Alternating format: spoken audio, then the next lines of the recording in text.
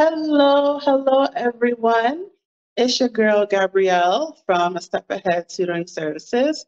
Welcome to a brand new episode of Hot Topics.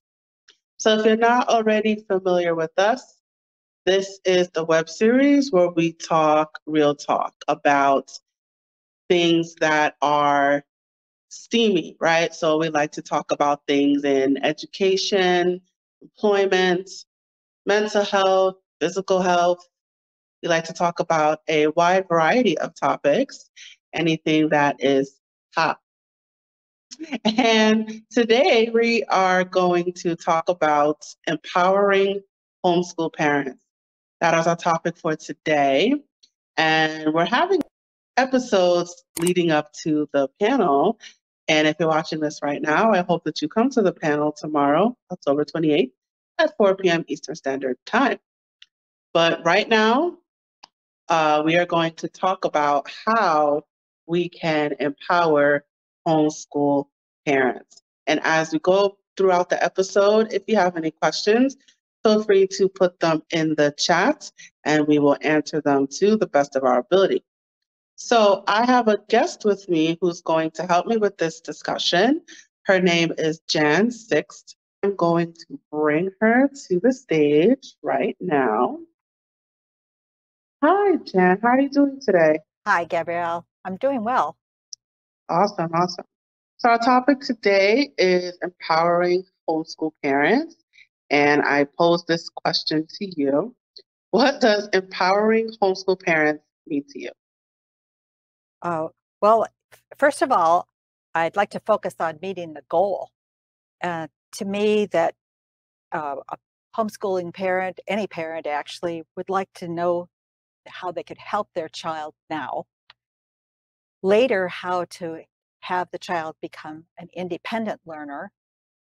And then finally, to encourage lifelong learning. So that would be the goal, I would say, of most parents. In my career, over more than 4 decades of a career, addressing the problems that parents have told me they have would go something like this. Help! I don't remember how to do this, let alone explain it. Where do I start? My child's still confused, and now I'm frustrated. I just got home. Our schedules are so crowded already. I wish I could help without all the drama. I'm feeling rusty. Mom, can you help me find the gerunds in these sentences? I'm worried about teaching middle and high school curriculum. It's hard to watch my child struggle.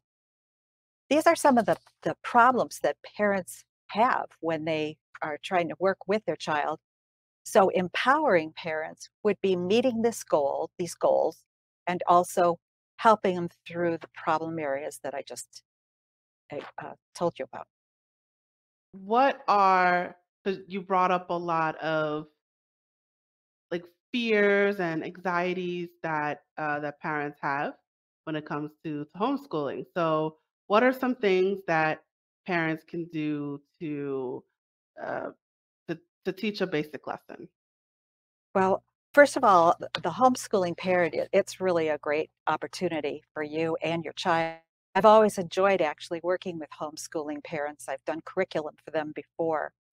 I feel that you give the outstanding effort uh, in behalf of your child, and I actually consider you to be your child's first teacher. So if you're struggling with some of the difficulties that parents have faced, I have found that teaching basic, fundamental, pivotal skills helps a child understand the subject well enough that they can actually use it in different areas. For example, if a if a child understood the rules for punctuation, that child would not only be able to read better, but do story problems. There's punctuation in story problems that group things that are related, ideas that are related to each other. They would be able to write better too. So knowing a fundamental pivotal skill like the rules for punctuation help in several different areas. So a parent doesn't have to teach it all. They can teach basic skills. I've worked with children who have been absent from school for a protracted period of time. Perhaps they've had illnesses, autoimmune illnesses, cancer, broken bones, surgery that keep them out of school for several weeks or months at a time. So the skills that I'm discussing with you today actually helped get those children back on par into the classroom when they were able to attend again. Um, the I've worked in many different states where the states have to provide home instruction for a child who is absent due to an illness like that. Some states give only 10 hours of instruction a week, others only 5.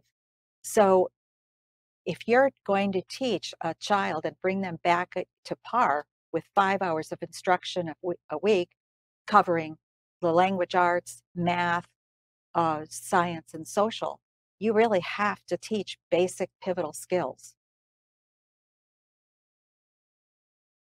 Absolutely.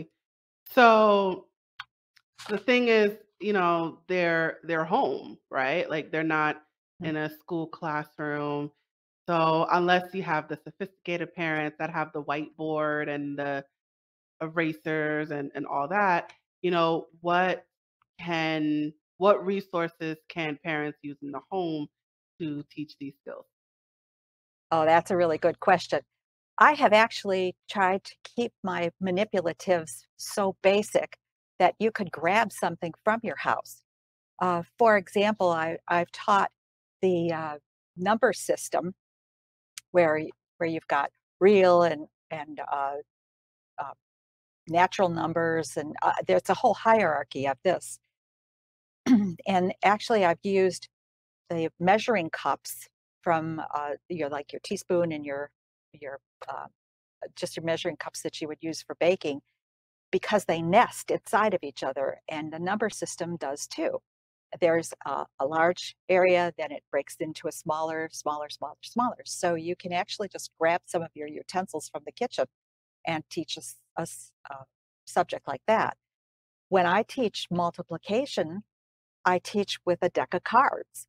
I pull out the royal cards and the tens. Those are gone from the deck, and then those are my manipulatives. So I might hold a card like this in lieu of flashcards, and then the I can change the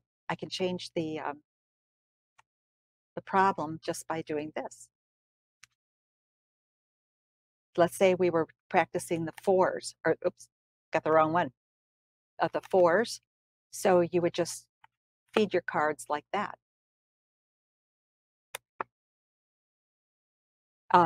This gives you a lot of leeway too, because you can show the problem with if you're doing the fours. I'm backwards here, my left and right. If you're doing the fours line, you can show it like this, or you can put your child can see the problem this way or vertically. So it's you that your child gets used to all the different combinations, and it's so easy to use these flashcards instead of flashcards. In fact, I've had parents tell me that they put a deck of cards in their purse or pocket when they're out, perhaps at a restaurant after everyone's ordered.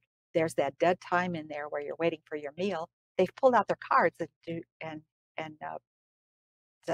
done some practice drills with their kids. I used to use this with my own son and daughter when he was taking his guitar lessons. I was sitting in the car with my daughter, flipping cards for multiplication. And what about reading? What resources can parents use in their home to teach reading skills? Oh, that's another good question. I have actually some manipulatives that I want to show you. One of the biggest things uh, that you can do particularly for like a preschooler or an elementary child, would be to show a picture prompt. In this case, I'm looking for categories to, to describe this as a who, what, where, when, why, and how. In this particular picture, a child might respond to who's in the picture, maybe that they might say a cat. I would probably push a little bit to get a little more information. Well, what's that cat's name or who is that? And the child might come up with Fuzzy. And what's Fuzzy doing? Maybe a response would be pushing the wheelbarrow. You see how these responses match the picture. From there, the child can put this information into sentence structure. I've done this exercise with a child as young as 3 years old. Of course, the child isn't writing, but I scribe for the child and make sure we're in all of these categories. And then the child puts this into sentence structure by just talking to me, like, Fuzzy's pushing a wheelbarrow. He's at his customer's house. It might do something like that. And from there, that information then is put into like a notebook, and the child is reading his or her own stories. Very effective. But as we get a little higher, remember that these pivotal skills build on each other. So you might start out at a preschool level where you're doing most of the scribing and prompting. And then when the child gets into like first grade or second grade, the child might be able to fill in the who, what, where by itself and write the sentences. When you get into the higher grades, you're going to take that same basic pivotal skill again, and we're going to bump it up one more time and get into the elements of the story. Now we're actually saying these who, what, where, whens translate to character, plot, setting, theme, and point of view. These are the elements of the story. And this gives you sort of a plot line using those elements of the story in the way the stories unfold.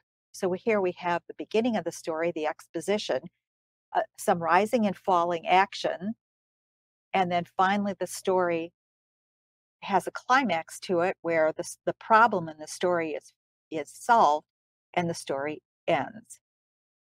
But the concept started way back with who, what, where, when, why, and how. You can see how that builds as it goes on. And and I see a lot of construction paper and drawing, and and parents can design it themselves. They can get some construction paper, computer paper, and a marker, and they can make their own charts, right? That's right. And that could be, if you're a homeschooling parent, that might just be your arts and crafts. But it's arts and crafts with a purpose. Could you imagine having a child actually make this plot line, learning and labeling as he or she goes? Or perhaps after the story is written, the child could illustrate it. So those are some of the this concept, of course, then dovetails into the writing exercise. So not only are we reading and perhaps reading the story and noticing who's in the story, where are they, you're doing the characters, the plot, the setting when you're actually in the reading situation. And then you take the same information and put it into the writing exercise. So these basic pivotal skills can serve you for multiple subjects. Awesome. All right, so let's jump into writing. So now, what resources can parents use in their home to teach writing skills? Well, writing skills, like I said before, feed off of this sheet. That when you either take that information from a picture prompt or from an actual story. So at an elementary level or maybe a listening area of a child doesn't know how to read quite yet, but they are listening to the story, you're going to be able to uh, ask them, well, who's in the story? Well, why did they do that? Well, what's the problem? Did they ever solve that problem? You know, you're having this discussion with your child. They're actually really fun to do. Little kids have quite an imagination, and they understand things a lot more than we give them credit. As we get into the elementary and high school years, now we're actually focusing them on the definitions of plot and character. Now, as far as the writing goes, they're going to need one more skill, one more basic skill, and that is how to prepare a sentence, the sentence structures. That kind of goes into the grammar section too, or of the language arts. But I teach 3 basic sentence structures, and I find that most children are able to finish homework assignments and do like their 5-paragraph essays if they start out with these basic sentence structures: simple, compound, and complex sentence structures. Simple and compound structures answer factual types of questions like who, what, where, when. And the complex sentence structure answers questions that ask why or how or explain. So if their reading comprehension asked a why question, knowing those 3 basic sentence structures would direct the child to that particular uh, sentence structure. It's an efficient way to do it. It's not the only way, it's just efficient. Once the sentence structures are understood, then we can start actually putting together paragraphs. And one of the things that the school does, teaches, and I would imagine homeschool parents would be very successful with this, is a 5-paragraph essay where you have a definite introduction with a thesis statement. Those aren't all that hard to write. And then the three body paragraphs that feed off of that uh, the actual thesis statement, and a summary or a wrap up in the 5th paragraph. And those, once a child gets the hang of making that introduction paragraph and giving himself a roadmap with a thesis sentence, the body paragraphs are just logically follow, and the summary is sort of a wrap up of the intro. Awesome. All right, so let's get into the less core subjects. So things like the histories, right? U.S. history, global history. I imagine things like that. They can easily just go to a museum, right? So, or a library, right? So, is there anything else like parents can use for for those types of subjects? Uh, Teaching any of the subjects, I would suggest that the parents understand what are those basic skills for each of the disciplines. One understands what the goal is or what is the most helpful in those areas. Then uh, the actually making the lesson plan efficient and effective is fairly easy. With science and social studies, though, let me back up for a second.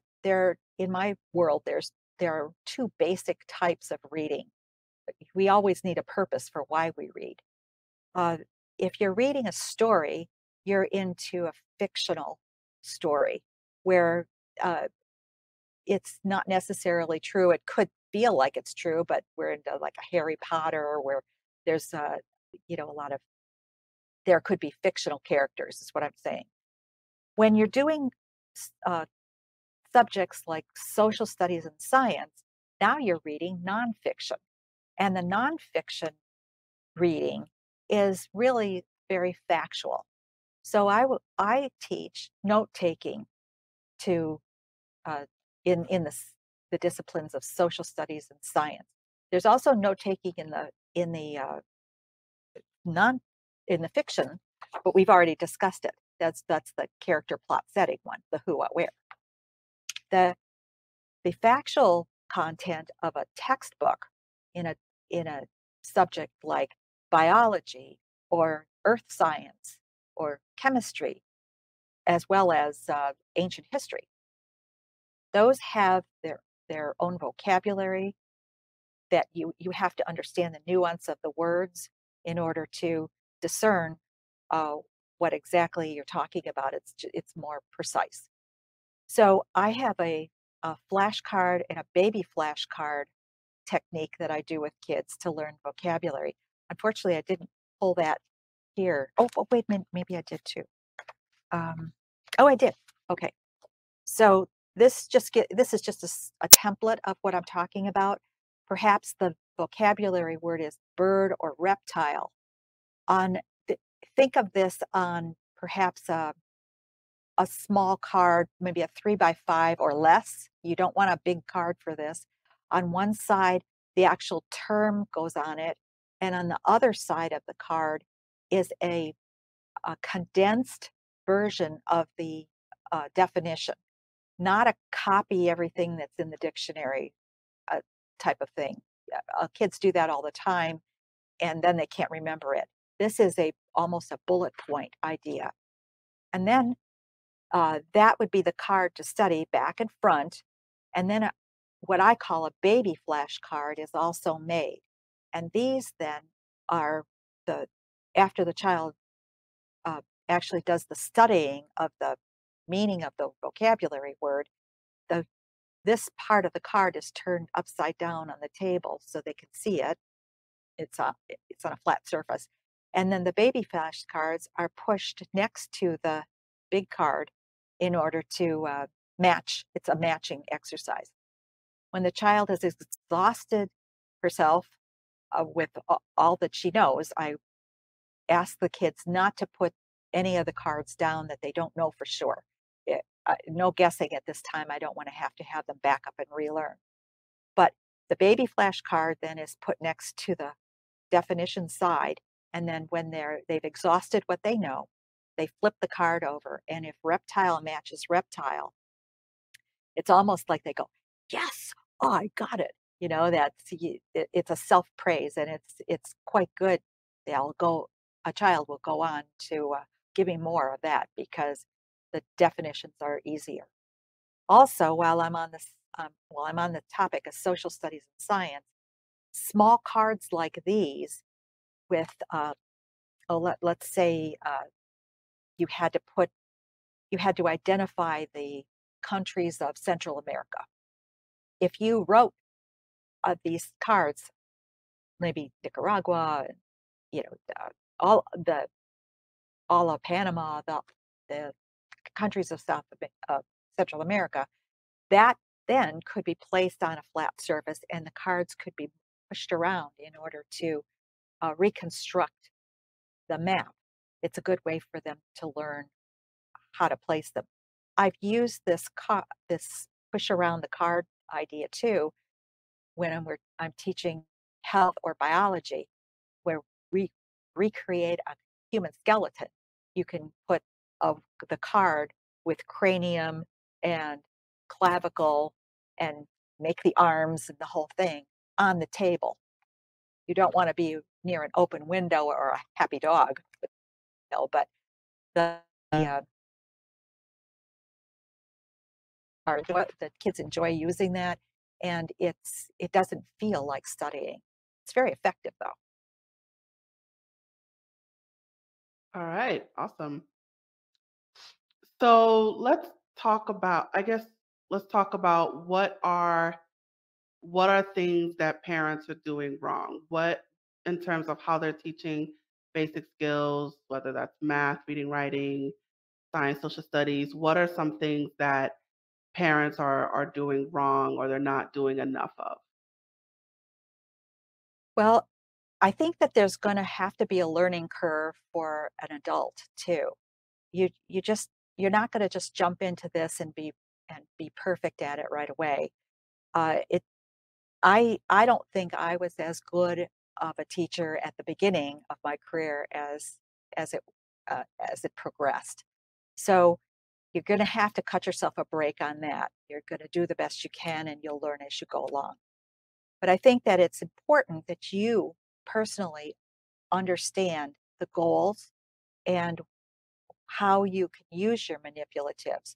Many homeschooling families make purchases with uh, with curriculum and with their books and such. If they're going to optimize the use of that material that you're buying, you need to understand what your goal is. So, for example, if you were to teach the multiplication tables, let me go back to that for a second. Let me show you. A lot of times you would make a chart, something like this. You see them in notebooks all the time, where basically we put 1 through 9 across the top and 1 through 9 across the side. And then inside, with a vertical and a horizontal, you'll get the answer. These are in a lot of different books. But actually, this sort of frightens most kids. They go, "Oh my gosh, I'll never learn all that." So I have found that if I separate this into really just what's necessary, this is really all you need. These are the answers to the multiplication tables. Whoops, over here. I've put them in decades. So we have the single digits, the decade, the 20s, 30s, 40s. And as you can see, as you get into the really hard combinations, the ones that scare most of the kids, you have very few answers to remember.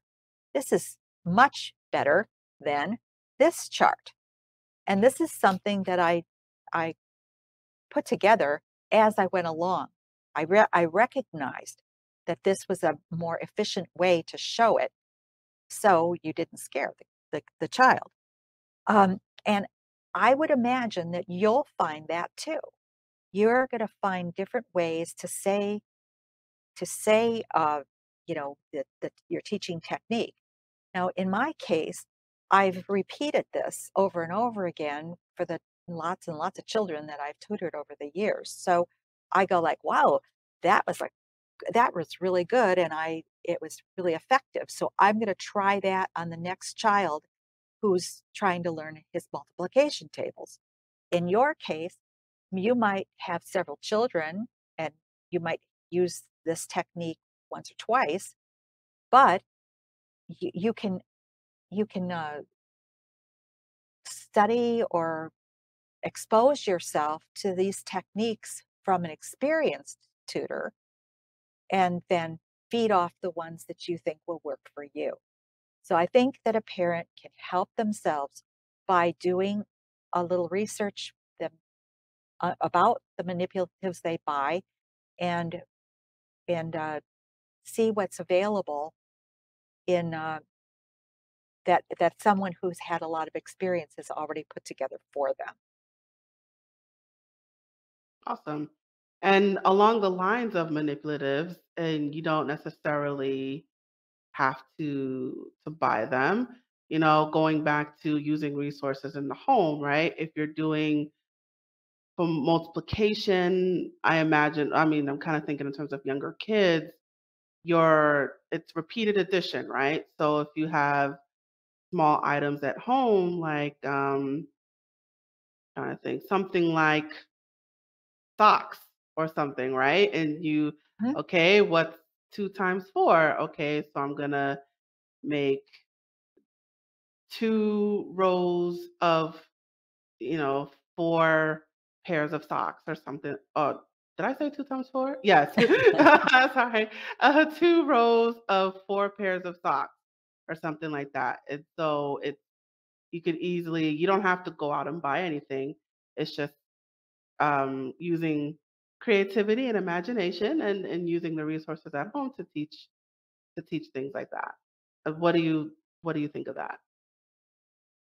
I think that's an excellent idea, and the pairs of socks that you're talking about actually sets a child up for understanding a story problem where they don't actually give a number. They're saying, pairs of socks. And a child would have to realize that pair actually translates to two. So yes, anything that's real and in the home is going to be part of that child's environment. Uh, it, I would absolutely use whatever I could. Money is another good thing, especially for multiplication. 5 nickels, 5 times 5 is the quarter, so you could use that. Um, I think I would like to tell you too that some of the manipulatives you don't have to buy. You could make them, and when I say you, I actually mean your child. If you'd notice that above me, I have placed value where I actually use this when I tutor. The placed value is very important that a child understands that each of the categories here has a uh, only a single digit number can go into those categories. So if we're here with the ones column, it's in like a townhouse, if you will. There are 3 rooms in each house, and when you go to the thousands house, you're really actually next door. So your columns are divided up into sections that have commas between where the walls of these townhouses are. So that actually shows place value. But the concept, remember I said that you start out at a basic level and then that feeds into something that's more more complex. So this basic idea of place value can actually then go on. I've only used just this is paper like for wrapping paper. Okay, I've taken this. I've made the houses, and your child could make these houses too. This time, instead of labeling them ones column, tens column, I have used the powers. So here's 10 to the 0 power, which is the ones column. 10 to the first power is the tens column. 10 times 10, when we have a power of 2, we're saying that it's 10 times itself, 2 times. That's the hundreds column, and so forth. So now you've taken this townhouse row, push it up again, this row of townhouses, place value. Now we're getting into our upper elementary and middle school years. Also, high school uses these powers. And you can see that the numbers are to infinity. But I've done it with townhouses. These can be done by the child in the home as your art project and then hung on the wall as a reference. Now, I really got geeky and I went way, way out in the number system. This time I did a vertical one. And you can see that the townhouses that we used, here's the powers, and I also added the prefixes to these columns. This one, these are the columns that we would use for metrics, which certainly would be used in science as well as the math. But you can see that your child would be familiar with some of the weirder ones. Here's a micro, as in microchip or nano. Perhaps they've heard pico. With a computer, we actually use these words. And in the other direction, how about we have a megabyte and a gigabyte? So it all feeds back from those simplistic townhouses when the place value was taught in the early elementary grades, possibly 3rd grade or so. And then the exponents were in upper elementary, 6th grade, 7th grade, and then definitely used in the high school level. So you're not recreating the wheel here. These basic skills that start out with simplistic concepts at a preschool or early elementary school year are then used again and again as as you go through the grade levels. So that should leave your fear a bit with teaching those upper subjects in the middle school and high school, because the concept goes back to an earlier time. Awesome. And you are very creative. Thank you so much for that. All right. So a question just popped up here. I'm going to put it on the screen. How can you do earth science labs at home with your kids that's cost efficient? Oh, that earth science one makes me think of the volcano that, that everybody does, that volcano one where you put the chemicals together and it erupts. But an earth science could be a layering of sand and pebbles in like a terrarium. I know that I've done seeds where we've sprouted the seeds. You could take a bean and just cover it with a wet paper towel. I've used those in plastic baggies where the the uh, the napkin or the towel got wet, so the bean is on the towel, and you keep that damp. Uh, but you can see how the seed sprouts a leaf and a root through the plastic bag. Oh, that's a lot of fun. And then actually take that seed and plant it and have the ability to watch that plant grow. Um, but I would go with like an earth science terrarium. That sounds like a good idea to me. Do you find you could be creative with the older students? Because I see a lot of like manipulatives and a lot of those pictures and drawings. Like I could see it for maybe it's just me, like I could see it for more like elementary kids. But what about kids in high school? What creative ways can we show them I know like I'm stronger in math. Um, so what creative ways can we show things like algebra or geometry? How do you use your creativity to show those types of skills? Well, uh, the flashcards and the baby flashcards have saved some high school and middle school kids' grades in biology and the sciences and history. I've heard them tell me that. They said, "Oh, I've used it here, I've used it there." So the actual creation of the cards, the flashcard, the baby flashcard really does work. Uh, we were creative with that build the skeleton. That was a high school level biology class where we put that skeleton together and labeled it. Um, so that was a creative way to do it. With the kids in the higher grades, they really have to know how to take notes. So I stress that a lot.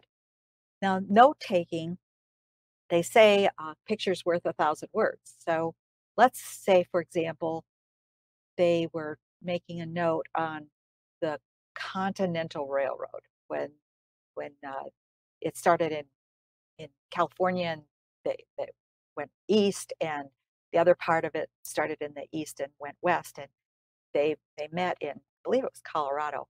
At any rate, it the note on that would be, if you were to write it out, it would be pretty lengthy, I would think. And besides that, if you could draw a picture of a railroad, maybe the track where it started on both ends, where it where they drove that golden spike, that could just be drawn into the notes. I've seen kids take that creativity and use it to facilitate a smaller note, try to arrange it so they understood it better with a picture instead of a word. So I would think I would encourage that part of it. Um, Notes are really important as you get into the older grades. They're important in the younger grades too. but that's where they really have so much reading to do that the note taking is valuable. A lot of times the teacher will take away some of those uh, handouts that were given during the time or the homework assignments to grade, and those kids get the assignments back too late to be able to study. But if a child takes his or her own notes, it's their possession and they always have it. So they can actually budget their time better and start studying a little bit before the test. If it's a Thursday test, they could actually start reviewing that over the weekend before, if they had their own. Awesome, awesome. So that's a couple times that you brought up note taking. Can you delve into that a little bit more? Let's talk about the mechanics of it. So, what can students do to better take notes, or what can parents do to help teach that? So let's delve into that a little bit more. Okay. Again, we have to decide whether we're reading nonfiction or fiction. So I go back to what I showed you before, this who, what, where. Okay. When a child is reading, now I'm talking about in the upper grades now, because in the lower grades, you're just going to go who, what, where, when, and they'll fill those in, that because that's focusing on them on the picture prompt, or the story is so simplistic that it's pretty obvious. But when you get into Macbeth or novels, or when you have a lot going on in the story, then we're going to need to focus on the elements of the story, the characters, plot, setting, theme, and point of view. Many children will read and they don't take any notes at all, or they'll have to reread in order to put their book report together or a summary. So if the child understands that most teachers are going to ask something about the elements of the story. Let's say that these are the elements of the story. So the exposition basically means it's at the beginning of the story. You meet a few of the characters and you get an idea of where the story is taking place. That's important. So when a child understands that they've just read the exposition, they should write that down. Now, the next thing that happens after we meet a couple of the characters and sort of figure out where they are, something happens to kick the story into gear. It's called an inciting event. And this is basically, let's say we've got two characters, and maybe we'll have Jim and John in this. Okay. So we meet those two characters, and before you know it, Jim shoves John. So that's an inciting event. Uh-oh, John has a problem now. There's a conflict. The child that's reading this needs to understand that these are the categories that need to be noted, unless the reader wants to go back and reread that whole novel. So as you get to, as a character is introduced in a story, we don't know whether that's a main character or a minor character.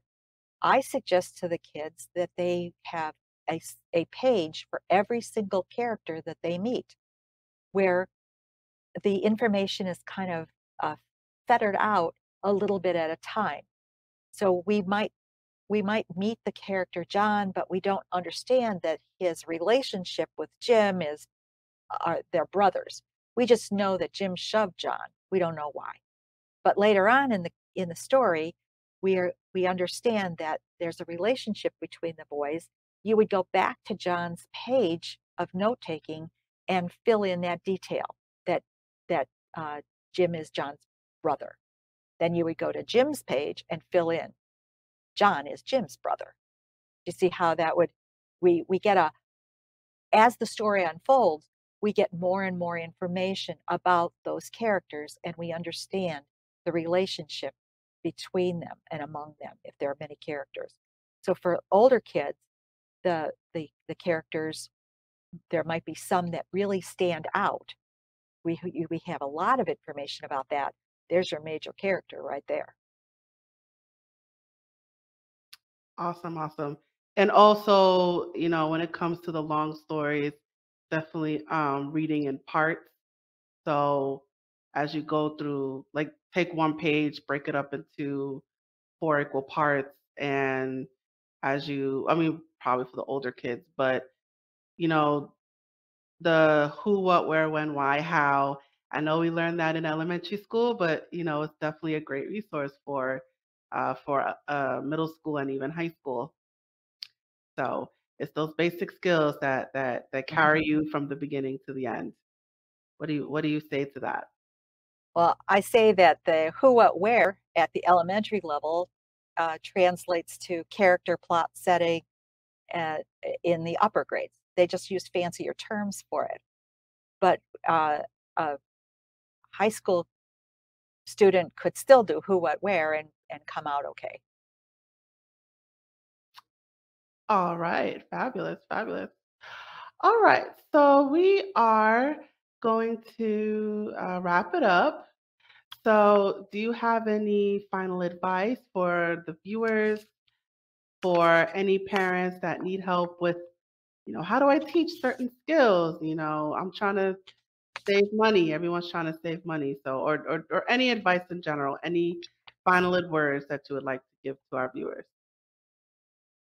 Uh, I certainly think that the building blocks of us of the discipline need to be focused upon. That there are certain pivotal skills that are foundational, and if those are taught, for example, in spelling, a foundational skill would be phonics. In that would permeate spelling and also just reading in general. A pivotal skill would be understanding prefixes and suffixes. If you understood the meanings of those different words, you would be able to understand a lot of vocabulary. In a subject like uh, grammar, it would be the parts of speech. How do nouns and verbs function? What's an adjective? How can you use that? These are the tools, I would say, like a bag of tools, really, that you would use if you were like a carpenter and you needed to take a switch plate off of the wall. You would go maybe to your garage or your bag of tools and you would go, well, I'm not going to use my shovel.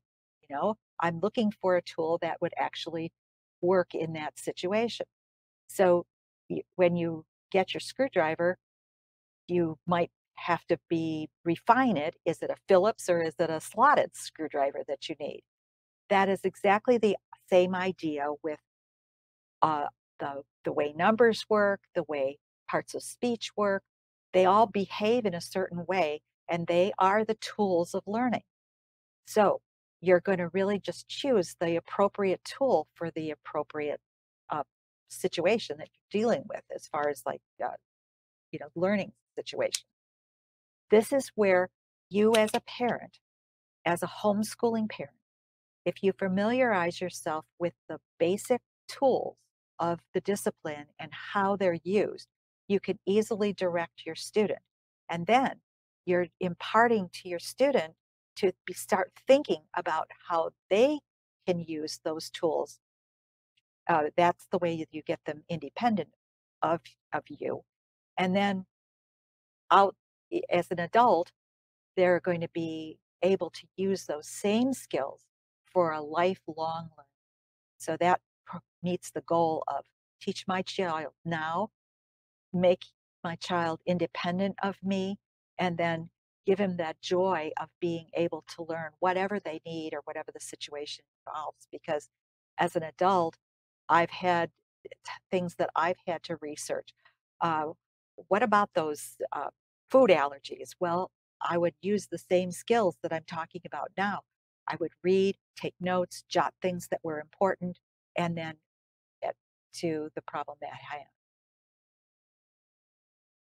So, just what you're saying is in the lesson planning, in the actual, not just the plan, but also the implementation of the lesson planning? To You recommend that parents spend time, especially in the younger ages, to build those foundational skills. So for reading, for example, you mentioned phonics. For math, my thinking is adding, subtracting, multiplying, division. For writing, even basic things like penmanship, writing within the lines, um, how to properly write letters out. So taking the time to hone in on those basic, simple, foundational skills will take the child a long way. Is that basically the gist of what you're saying? It is. It is exactly what I'm trying to say, that this is not brain surgery. You're taking basic foundational skills that are the tools of learning. And I've tried to explain them in the books that I've written and in the videos that I've done for the website. I've tried to arrange them so it follows in a logical order in order to empower parents so they understand what their how those tools function and how they can actually be used in several different disciplines. Eventually, an older child will be able to fetter this out for himself. He'll be able to use the videos that are available or the concepts in the how-to books uh, to, you know, not have to involve the parent. Any time that you use now with your child to have organizational and study skills and putting their information away when they're finished with homework, they put it in a spot where they can find it the next day. The categorizing, the the sorting, all of those skills are very important for actually learning and studying. You'll find if you put in the work and the time with your younger children, you will not have to sit next to them when they're older. I never checked my children's book bag after probably uh, elementary school. They just were on autopilot after that. Occasionally they would ask me something, but it was really quite remarkable how quickly a child can become independent. And it's such a boost uh, to their growth, and they feel so good about themselves when they can do things alone. Awesome, awesome. Well, thank you so much for that. And I'm going to put up your banner right now. So, you guys, if you would like more information about Jan, let me do this first. If you would like more information about Jan 6, about her services. Oh, I meant to do that scrolling, but that's okay. Um, um, if you would like more information about her contact information is on the screen right now. So definitely feel free to reach out to her. And you have a promo you'd like to I share? do. I do. I would love to offer a free subscription to a 1 month free subscription to the 1,200 educational videos that I've made. These are in playlists. It starts at a preschool, and then I just teach the concept straight into 12th grade. And each of the playlists are divided into a grade level. A child can use this at grade level or remedially if they've lost some traction here during COVID, or for the gifted child, that child could go ahead and watch the other movies that are grades ahead. A subscription to jstutor.com gives the parent, it gives the family the entire 1,200 videos that I've made. So if there are multiple children in the home of different grade levels. Also, I have 2 books that I've written. One is Teach Your Child to Learn. It goes chapter by chapter, showing what these pivotal basic skills are for each subject. And I did a preschool book, and that shows what physical, cognitive, and social skills a child needs in order to do this one. So that's I'd be happy, very happy to share this free trial. When you check out, enter the code free trial at the registration, and it'll pop up $0 for you. Awesome, awesome. So definitely take advantage of the free month subscription and go. Oh, where can I get those books? At the website, at jstutor.com. You can read a synopsis of them, and it'll give you a link to Amazon to buy them. If you have Prime, you can probably get those for free. Ah, free shipping. Yeah. Awesome. Yeah, so you heard that right, guys. So enter that code free trial, go to the website, enter the code, and you get a free month subscription. And the 2 books that she just put up, you can also purchase on her website. And if you have any other questions, feel free to reach out to her. Her contact information is scrolling below. And Jan, thank you so much for being with me today. It was fun to talk shop. Awesome, awesome. All right, so I'm going to set you backstage. Give me 1 second. I'm going to set you backstage. All right, and it is just you and me. I'm just going to look for my banner. Where is my banner? Fabulous. All right, so we have reached the conclusion of our episode. Thank you so much for joining me today. Please, what is my thought? You are on our YouTube channel right now, A Step Ahead Tutoring Services. So take a moment and hit that subscribe button. You will see a bunch of our videos and clips, and particularly for our web series, I definitely encourage you to check that out. So take a moment and hit that subscribe button. And let us know what you thought about today's episode by leaving a comment in the comment section. Your feedback will be much, much appreciated. And if you would like to learn more about A Step Ahead Tutoring Services, that is our company. And I know we had 2 tutoring companies on the episode today, but the more the merrier, right? Definitely all love all around. But if particularly want to learn more about A Step Ahead Tutoring Services, our contact information is scrolling below as well. So if you want to learn more about our services, our workshops, definitely check out our website, www.astepaheadtutoringservices.com, and also follow us on our various social media platforms. And one last thing before I disappear. We are also collecting donations to our crowdfunding campaign on ifundwomen.com. iFundWomen is a platform for women entrepreneurs to increase capital, but also receive coaching for their business services.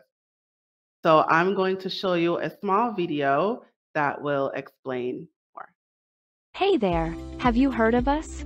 We're a small team of tutors here at A Step Ahead Tutoring Services. We believe that education and information should be accessible to everyone, regardless of income, race, or creed. We're dedicated to making this happen, but we need your help. Please consider donating to our crowdfunding campaign.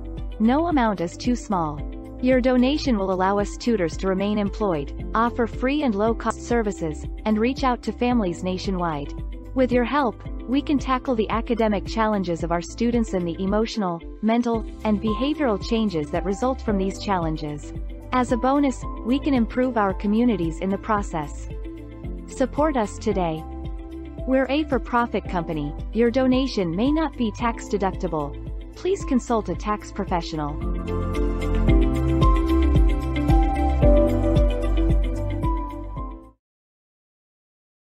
Yes, so our unique link is scrolling below. Please take a moment and make a donation today. So thank you so much for joining us. Please tune in next time to our next episode. And don't forget, tomorrow, October 28th at 4 p.m. Eastern Standard Time is Homeschooling 101. That is our virtual panel, and I hope to see you there. Thank you so much for joining us today. Signing off. Bye.